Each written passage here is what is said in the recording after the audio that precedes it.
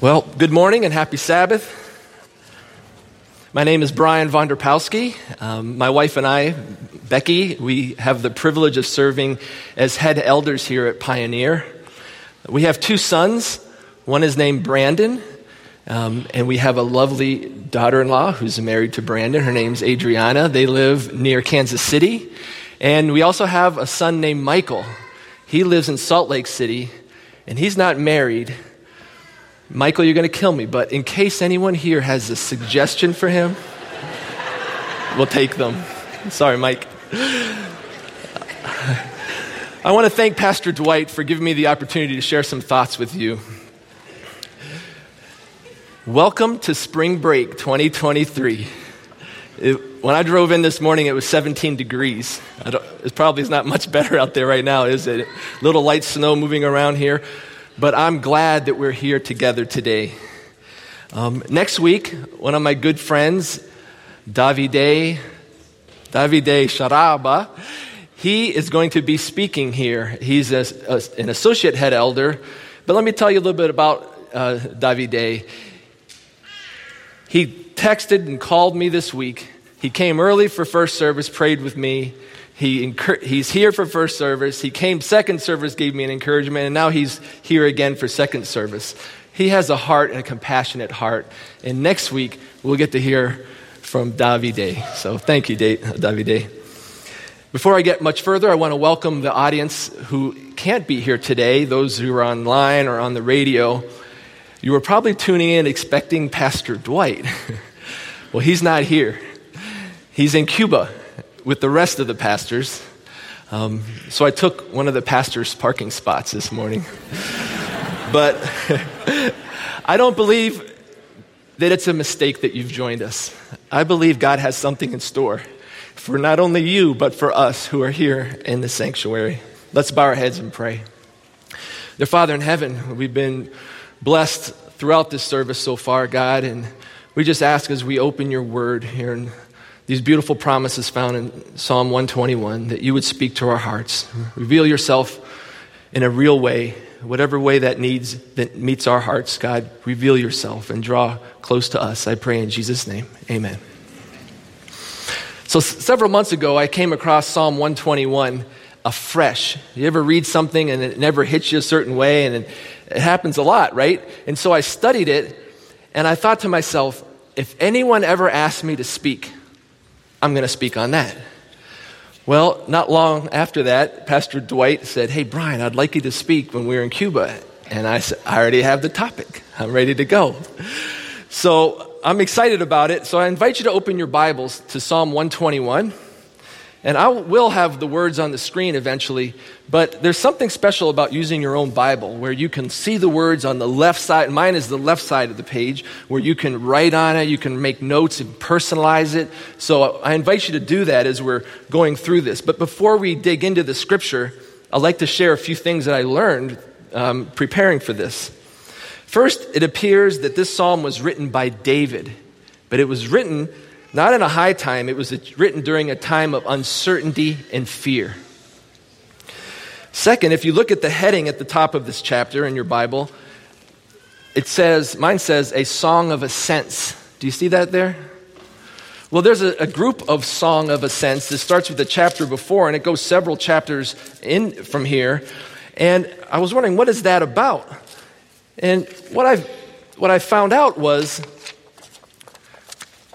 3 times a year, Israelites were commanded to come to Jerusalem for certain festivals. And now Jerusalem is located centrally in Israel, which makes it nice because no matter where you live in Israel, it's somewhat centrally located. But it's located higher, up on a mountain, where it's a little cooler, plants grow better. So when you're living down in the desert or in the lower plains, you would be walking up towards Jerusalem. So let's say you and I were going to walk from Jericho to Jerusalem. I just chose a town, right? Well, we would be walking uphill because the change in altitude is almost 3,000 feet. And not only that, it's about 16 miles to gradually get to this 3,000 feet that you'd be walking. Now, you can see this is a drawing looking from Jerusalem back towards the road that goes somewhere to Jericho. So you can see that we're uphill and there's downhill, and you have to cross some hills and mountains and things. But within these mountains, everything wasn't necessarily peaceful. There's danger. The danger included wild animals like lions and bears and scorpions, you name it. And not only that there were thieves and robbers lurking around. You could see another picture of what kind of the terrain looks like that you would be crossing. The roads weren't paved. Sometimes they were narrow. Sometimes the sandy, the rocks weren't quite right. And you could turn an ankle, or you could fall down the side of the mountain, so it was very dangerous. So that's the reason pilgrims going to Jerusalem usually traveled together. Also situated on some of these mountains, I don't have a picture of it here, would be places, what the Bible would call temples or high places, dedicated to pagan gods and false worship, offering their solutions to life's issues. So these traveling groups would often sing psalms antiphonally. We heard the choir when Brenton said, hey, I would start singing and they'll respond. I was a little worried they weren't going to respond, when he said that, but they were right on it strongly, right? Well, the same thing with the pilgrims. As they were going, they would sing these psalms like Psalm 121. A few weeks ago, my wife and I went to a Chris Tomlin concert with some friends. And the audience joined together in these songs, and I think I've heard almost every one of them in second service. So I felt like we were just worshiping together and we're singing along. It was beautiful.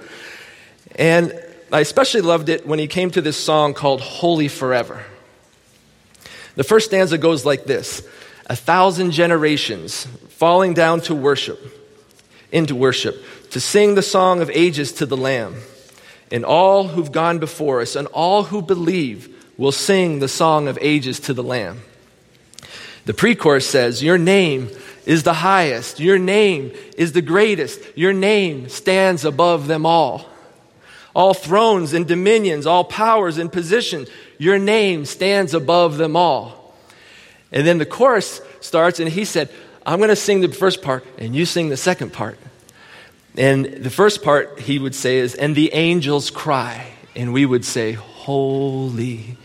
All creation cries, and we'd say, holy. So, we're going to become pilgrims right now, okay? We're imagining, and we are pilgrims. We're looking for the heavenly country, aren't we? So we're going to try this together. Now, you're not going to leave me hanging, right? And my friend Dennis, who sits right there, he sees me seat every Sabbath. Dennis, you're going to sing too, right? All right, okay. So let's try this together. The words are going to be on the screen. And it goes like this. And the angels cry, holy. All creation cries, holy. You are lifted high, holy, holy forever. Hear your people sing, holy, to the King of Kings, holy. You will always be holy, holy forever. Isn't that beautiful? It makes you take your eyes off of the problems of today and put your eyes on the God who's able, doesn't it? Yeah. Let's dig into the text. Let's open your Bible, Psalm 121, verse 1. I will lift up my eyes to the hills. From when comes my help? My help comes from the Lord who made heaven and earth. You can imagine the pilgrim here lifting his up. He's on his eyes. He sees the hills in front of him and all the danger that's lurking there. And he sees a temple there that's offering solution to those dangers. But he says, where's my help coming from? When was the last time you were stressed over for a situation in your life? It could have been today, yesterday. And you too were crying out, where's my help going to come from? But the psalmist answered and says, my help comes from the Lord who made the heavens and the earth, the creator God. And a lot of us, the devil offers a million solutions to our problems, right? But every one of them makes the situation eventually worse, doesn't it? But we have a solution in the creator God. Now, other scholars say when this term, I will lift up my eyes, is used other places in the Bible, it means you lift your eyes past what everything you're seeing here and you look to God, because that's where your eyes are ultimately lifting. So in that case, the pilgrim could be saying, I see all the dangers, I know what's going on, but I'm going to Jerusalem to meet my God. I can see it in my mind's eye.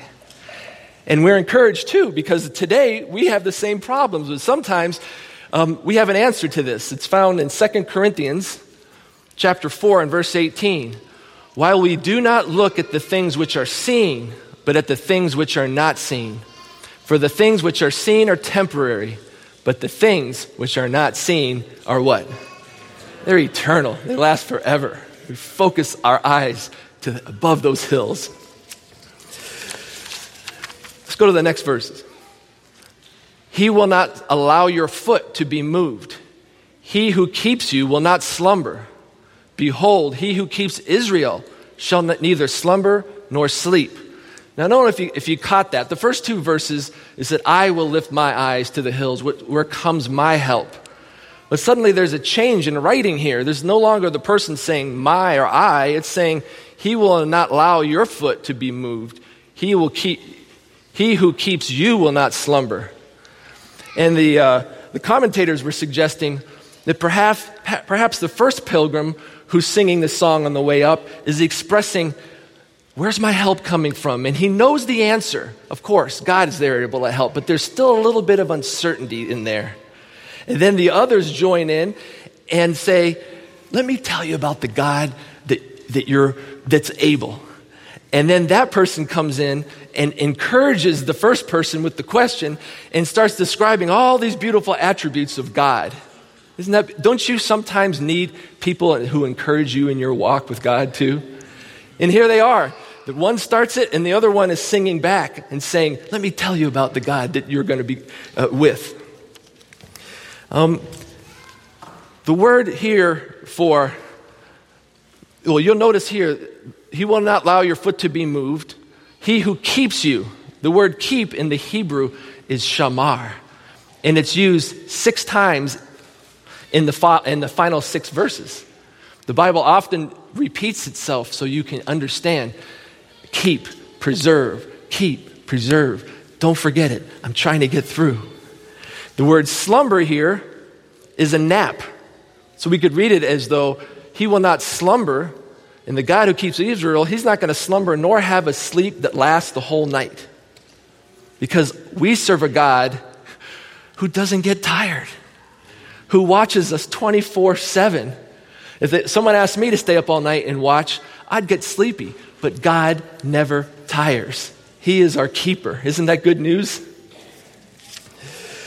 In preparation for this sermon, I met with Rahel Wells, an associate professor here of Hebrew Bible at Andrews, because I wanted to understand a little more about the background of the Hebrew and some more of what I could learn. And she provided some beautiful insights to me found in the Hebrew. But even more importantly, she reminded me that some of you may be going through trials in your life right now that are almost too much to bear. And when you see these promises like that, you say, okay, I see them, but I don't feel them. And so it may be feeling like God's taking a nap in your situation. I'm praying, and where are you, God? I don't see your hand moving in my life. I don't understand. I don't know why God doesn't appear to act whenever we need him and where we feel we need him to act. I don't understand it. I don't understand why sometimes he heals people and sometimes he doesn't seem to heal people. I don't understand it. But I know one thing. His word never fails. God has written your name on the palm of his hand. And the pain that strikes your heart strikes his heart first. He is your keeper. Believe it and pray the promise back to him. Hold him to his word. He is your keeper. I want to tell you about one of my closest friends, Bruce Wren, a retired Andrews professor. I know many of you know him. He's a former teacher of mine, taught me marketing back in the day. I've said this many times, but when I grow up, I want to be like Bruce. In December of 2010, Bruce was diagnosed with an incurable sarcoma cancer. Prior to this, Bruce watched his father and then later his sister die from the same thing. In 2010, with existing treatment, the average survival time for somebody diagnosed with this cancer was only 19 months, with only 25% of the patients living 2 years. By God's grace, Bruce is still alive today. 12 years later. But you know what? He's not cured. I have watched him fight and suffer over these years, and so have many of you. We prayed for him. But yet, one of his favorite verses is found in Psalm 73. Nevertheless, I am continually with you. You hold me by my right hand. You will guide me with your counsel, and afterward receive me to glory. Whom have I in heaven but you? Bruce likes to say that if he's holding on to God's with his right hand, because God's offering his right hand, then he cannot hold on to the things of the world with his left hand, which is his weaker hand, and so they fall out. I kind of like that. So he's holding on to God and things just drop off over here. Just a couple days ago, I received the following text from Bruce. I started this journey with God impressing me to read Psalm 112, verse 7. We'll see it here. They will have no fear of bad news. Their hearts are steadfast, trusting in the Lord. And then Bruce continued, and the truth of that verse continues to give me peace and courage through all my ups and downs, twists and curves, bad news days and good news days. As my motto says, I don't believe in bad news. Bad news is just good news before its conversion experience. I like that, don't you? I'll say that again. I don't believe in bad news. Bad news is just good news before its conversion experience. He finishes by saying, have a blessed day. You think that's it? All right, great. No, I'm on my way to get my infusion bag removed and talk with my oncologist about the results of the CT scan I had last Thursday. Oh, and by the way, the results weren't great. And he texted me later saying, well, another year, another new opportunity to learn about advances in oncology. Sounds like Bruce, right? But no matter what the twists and turns, Psalm 73 remains true. You hold me by my right hand. The Lord is your keeper. The Lord is your shade at your right hand.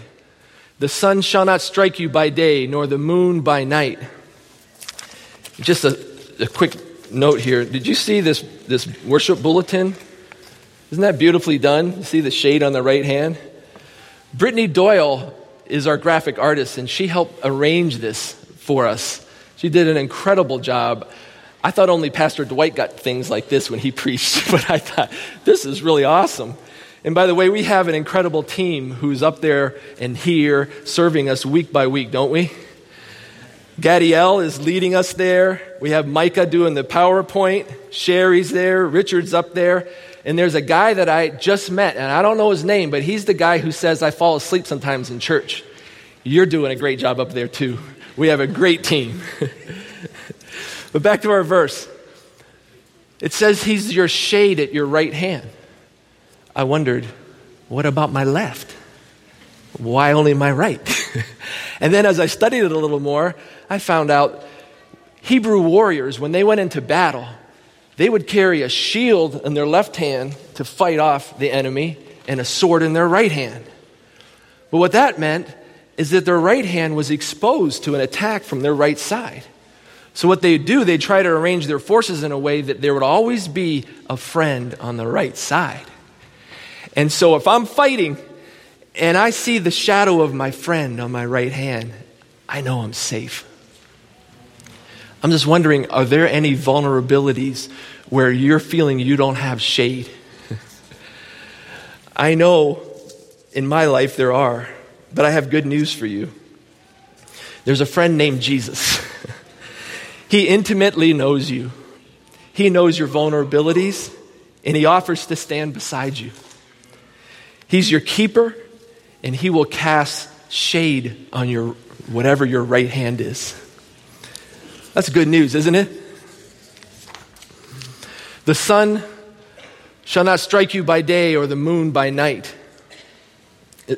Remember when the children of Israel were leaving Egypt and they were in the desert and it was hot? God came to them as a pillar of what by day? Of cloud, casting a shade, cooling them down. You know those hot Michigan summer days when it's humid and you think of a day like freezing today, you can't even remember the days like that.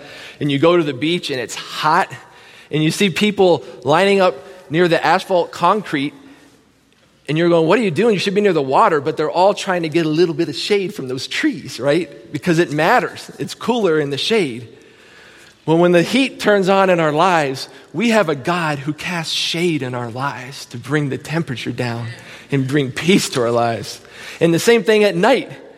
When we're cold and we're uncertain, he becomes a pillar of fire at night to warm us. And there's not a time where there is no pillar. I can imagine you're in the desert and the pillar of fire there is at night, and then it's slowly starting to heat up. And does that fire just slowly calm down? And then soon this pillar of cloud starts forming, and then as it gets hotter and hotter, the cloud puts that shade, and then he starts going. I don't know how it looked, but our God never takes a rest. He always is providing shelter for us 24/7. And finally, the last part of the psalm, it says, "The Lord shall preserve your going out and your coming forth from this time forth and even more." He shall preserve, I'm even missing a part of that. I think I missed it. But it says, "The Lord shall preserve you from all evil. He shall preserve your soul." In the Hebrew, the soul means not only your spiritual soul, but it means your mental and your physical and every part of you. The promise says he will preserve your soul from now and forevermore. There's not a time that he's going to stop preserving your soul. When you leave and you go to work, you go to your class, you come home, it's a constant keeping, a constant preserving. So I want to share an experience that we had, and I had in my life and in my family's life, where there was a very vulnerable experience that would tie to this scripture. It's where I experienced God's shade and his protection on my right hand. My youngest son, Michael, is a surfer. You didn't know that you could surf in Lake Michigan, did you? Well, you can when the weather's bad. People drive from Indiana, they come from all over to surf our shores. You can see Michael there surfing Lake Michigan. On July 18, 2018, my wife and I were awakened by a call from our son. He was calling us from his room in our house. And we were, what? What we found out is he was slowly losing consciousness. So my wife went first, and then I followed. And we immediately called 911, and we followed the ambulance to Lakeland and St. Joe Hospital. And after a series of tests, we found out that while surfing, Michael had suffered an injury that caused what's referred to as a subdural hematoma, sometimes referred to as a TBI or a traumatic brain injury. The brain begins to bleed, in this case slow bleed, and it causes a pooling between the brain and the skull, and it puts incredible pressure on the brain that can cause brain damage or even death. The pressure on the brain becomes so strong that when your heart is pumping, the pressure of your heart isn't strong enough to provide blood to your brain, and then eventually your brain dies. And so we were there in the hospital, and we were going through a bunch of things and praying, and we were standing by Michael's critical care bed. And it appeared that things were starting to get a little better. He could actually communicate a little with us, when all of a sudden, it all started turning the wrong way.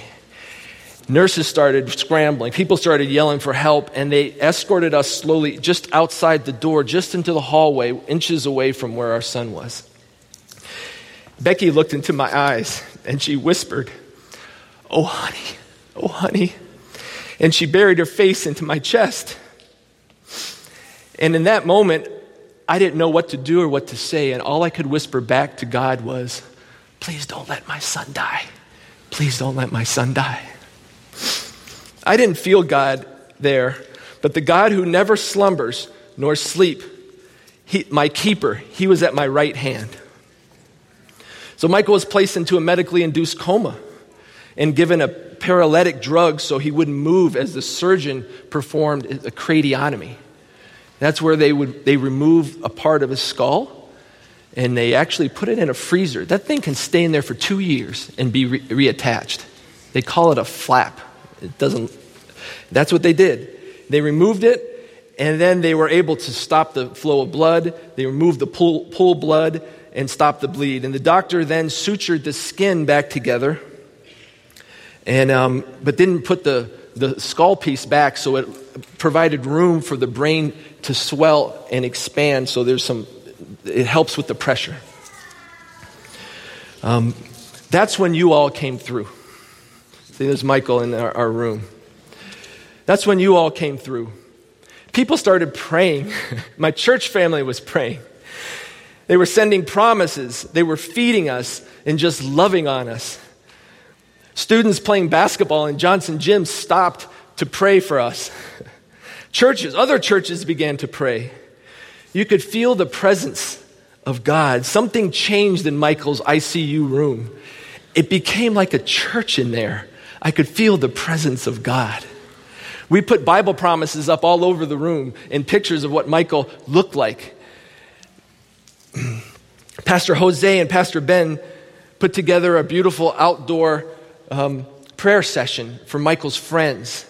They invited, the surfing community was invited, and there were people that were there who had never prayed before together. And Pastor Ben and Pastor Jose led them into learning how to pray for Michael. It's beautiful. Our pastors anointed Michael, cared for us, they visited us. Becky and I began staying in shifts over the next few days. Well, she would take the overnight shift, and I'd go home for a little bit, and then I would take part of the day shift, and then we'd meet again. But we'd never want to miss the 5:30 a.m. visit from Dr. Sikorsky, because we hung on to his words like, what's the next step? What's happening? What do you see? And then we would stay for the 7 a.m. shift change at the ICU, where the entire staff would come and stop by Michael's room, and then they would talk about Michael and what's next and what we see, and we never wanted to miss that. Each morning as I drove to the hospital, I would listen to a chapter of the book of Matthew read out loud, and I'd play gospel songs. And I would usually end my list of songs as I'm getting closer to a song entitled Revelation 19. And it goes like this: Hallelujah, salvation and glory, honor and power to the Lord our God. For the Lord our God is mighty. The Lord our God is omnipotent. The Lord our God, he is wonderful. And the altos would jump in. All praises be to the King of Kings and the Lord our God. He is wonderful. And then the sopranos would jump in even higher. Hallelujah. And they would hold it. Hallelujah, hallelujah. You know, hallelujah. And they would keep that going. And then the tenors, they would sing, hallelujah, salvation and glory, honor and power. He is wonderful. And I would turn this music up, and then they all would start singing together, and I would start jumping in on every one of the parts. I'm singing the high part, and the tenor part, and the other part. And as I'm pulling into the parking lot, I have tears streaming down my eyes, because not that my son is fighting for his life, but I serve a God who is all powerful and who's able. My keeper was doing his job. The team was constantly monitoring the pressure in Michael's brain through what's called an ICP monitor, intracranial pressure monitoring machine. A few days passed when the doctor approached me and said, I'm a little worried because his pressure isn't coming down. Now, I can take a little more of his skull off, but I really don't want to have to do that. And so you can imagine that stress level starts. And so what I did, he left. I was alone in the room with just Michael. And I put this pressure monitor in front of me and Michael behind me. And I sat in a chair and I prayed. And you see, if you went into this room and you made any noise, his pressure would go up. Any light would cause his pressure to go up, so they pulled all the drapes down. It became a quiet zone there. My wife couldn't even touch him. When she touched my son, the brain would swell. And the doctors put a sign out there, quiet. And when the nurse started talking, he went out there, you gotta stop talking. He's quiet in there. I appreciate those doctors. They put him on a cooling mat to keep his temperature down.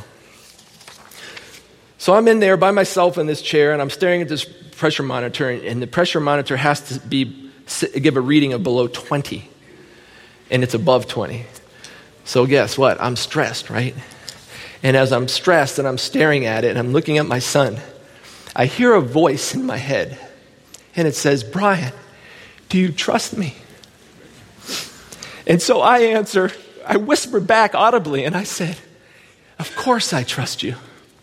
And when I said that, I see the pressure starting to drop. And are you serious? I'm by myself, Michael, and I'm watching this. I said, But then something happened. About 45 seconds later, the pressure starts going up past 20 again. And I start getting stressed. And I hear the voice, Brian, do you trust me? And of course I do. And I say it again. And when I say the word, I'm telling you the truth, the pressure starts dropping. This sequence went on for 45 minutes.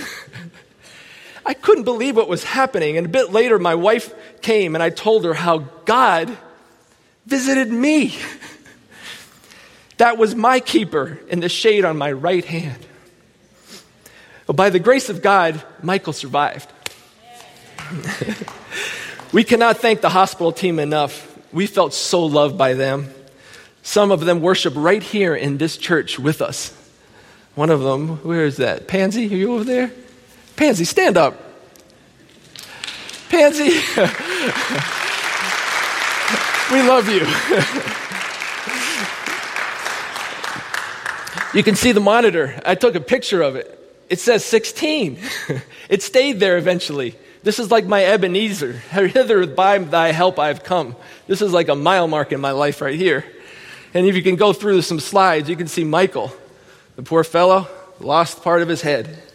But look at the stitches. He took that whole piece out, right? Go ahead. Dr. Sikorsky, P.A. Angie, love it. Go ahead. Dr. Tumunde, another member of our church here.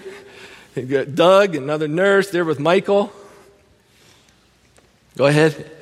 Another one of our favorite nurses, along with Speech Path, PT, all these people just loved on us. Go ahead. And there we are. This was a great day. This was the day we left. And these people became our family. They were as happy on Michael's results, I think, as we were, And then another picture. We went to Chicago to the Shirley Ryan Ability Lab, incredible place. They did incredible things for Michael there. But he did so well, they kicked him out in a week, praise God. This is the kick-out picture, us in front of there. We're going home, okay? And one more. And there's Michael today. Amen? And isn't his head beautifully shaped now? He's back, right? Oh, man, I'm so thankful for what God has done in our lives. I lost my place. Okay. One evening, we're getting closer to the end now. One evening, a group of ladies came to pray with us in the hospital. And Becky looked at them and said, even if Michael doesn't make it, I know this, that he has placed his life in Jesus' hands, and I will see him again. She compared the difference between how our boys share their faith. Our son Brandon, he's preached up here before as when he was head of the Student Association, vice president of spiritual You know what I'm trying to say. And Michael, on the other hand, you don't see him preaching up here, but he does his things down low. He hands out things at different places. He invites people. Incredible his relationship and how he shares his faith. Later that evening, Becky and I talked about Michael's faith and his eternal security in Christ. The next morning, as I was making my 5 a.m. journey to the hospital, I put my Bible app on and I began listening. Yes, the day before was chapter 8. Now it's chapter 9. And in the NIV, this is what I heard. Jesus stepped into a boat, crossed over, and came to his own town. Some men brought to him a paralyzed man lying on a mat. When Jesus saw their faith, he said to the man, "Take heart, son, your sins are forgiven." And then it kept going. And then all of a sudden I go, what did I just hear? And I went back and I said, are you kidding me? I rewound it, played it again. A paralyzed man? My son's paralyzed by medicine.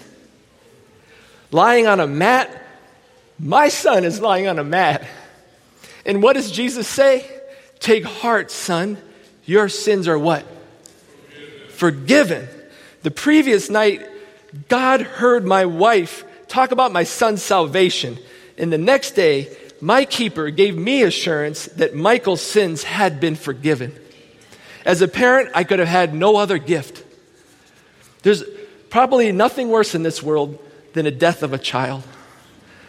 But one thing is worse, if your child loses eternity. This was the best gift I could have received from Jesus. There were 2 disciples on their way back from Jerusalem late Sunday afternoon to their homes in Emmaus. The whole weekend, they couldn't believe what's happening. Jesus was nailed to the cross. They were confused all Sabbath. He rested in the tomb, and on Sunday morning, they heard reports that there was a resurrection. Women saw angels. Women saw him. There was confusion, and they were walking back, sad and depressed, discouraged. They didn't know what was going to happen. And the Bible says, but Jesus himself began to draw near and went with them. But their eyes were restrained so that they did not know him. And Jesus asked them what they're talking about and why they're sad. And after a conversation that begins strangely with these 2 disciples saying, are you the only one in Jerusalem that doesn't have a clue? They're talking to Jesus. They don't know it, right? He patiently went through the Bible and explained all the scriptures concerning himself, beginning at Moses and the prophets. And I started thinking, for a second, put yourself in Jesus' place. You were just resurrected. You appeared to Mary, some disciples. You also said, don't touch me, I haven't ascended to my Father. So you made a trip to your Father to see if it was ratified, and it was ratified, and you returned back to this earth. Where would you go? I would go to where there are people, like a bunch of them, maybe the temple. Not our God. He saw that there were 2 disciples walking by themselves discouraged. And he showed up and walked beside them without them even knowing it. Isn't that an awesome God? As they approached one of their homes, it looked like Jesus was going to keep going further. But they invited him in, and of course he accepted. As he sat at the table with them, he took the bread, and he blessed it, and he broke it, and he gave it to them. The Desire of Ages says, as he lifted his hands, he prayed, and they saw the nail prints. And the Bible says, then their eyes were open, and they knew him. And he vanished from their sight, and they said to one another, did not our hearts burn within us while he talked on the road and while he opened the scriptures to us? Can you imagine Jesus coming to your home and you get to have that experience with him? But what if these disciples hadn't invited Jesus? What if they said, all right, peace, and just let him keep walking? They would have missed the blessing that's forever recorded in that scripture. The Desire of Ages says on page 800, had the disciples failed to press their invitation, they would not have known that their traveling companion was the risen Lord. Christ never forces his company upon anyone. He interests himself in those who need him. Gladly will he enter the humblest home and cheer the lowliest heart. Amen to that? But if men are too indifferent to think of their heavenly guest or to ask him to abide with them, he passes on. He never forces himself, right? Thus, many meet with great loss. They do not know Christ any more than did the disciples as he walked with them by the way. As our praise team comes up front, I'm so thankful for them. Christiana, Michelle, thank you for putting our team together for us. I invite you to text a message to this number that's on the screen. You'll text the word SHADE to 269-281-2345. SHADE, and it'll open up a web page that will give you an opportunity to respond. And here's what the responses will say. I want God's shade and protection as offered in Psalm 121 to be upon me and my family. You want that, don't you? The second one, just like those disciples from Emmaus, I invite Jesus into my home every day. And then finally, I want to follow Jesus and be baptized. We normally end with a closing hymn, but I asked that they would please sing a hymn of dedication and something for us to think about it. So we're not going to join them in singing, but you'll sing in your heart. Now, if you can't control yourself, go ahead. I don't. It's okay. I don't think they'll mind. But to make sure you know what the words are so you can hear them, we're going to put the words at the bottom just so you can read them as they're singing to you. They're taken directly from the King James Version of Psalm 121. But my question for you is, will you invite Jesus into your home today, like these disciples? Or will you let him pass on by and meet with great loss? It doesn't matter what's happened in your past. Today, if you hear my voice, do not harden your heart. Psalm 91 says, he that dwelleth in the secret place of the Most High shall abide under the what? The shadow, the shade of the Almighty. I will say of the Lord, he is my refuge, my fortress, my God. In him will I trust. Invite him in. He will become your protector, your keeper, and the shade on your right hand. May God bless you.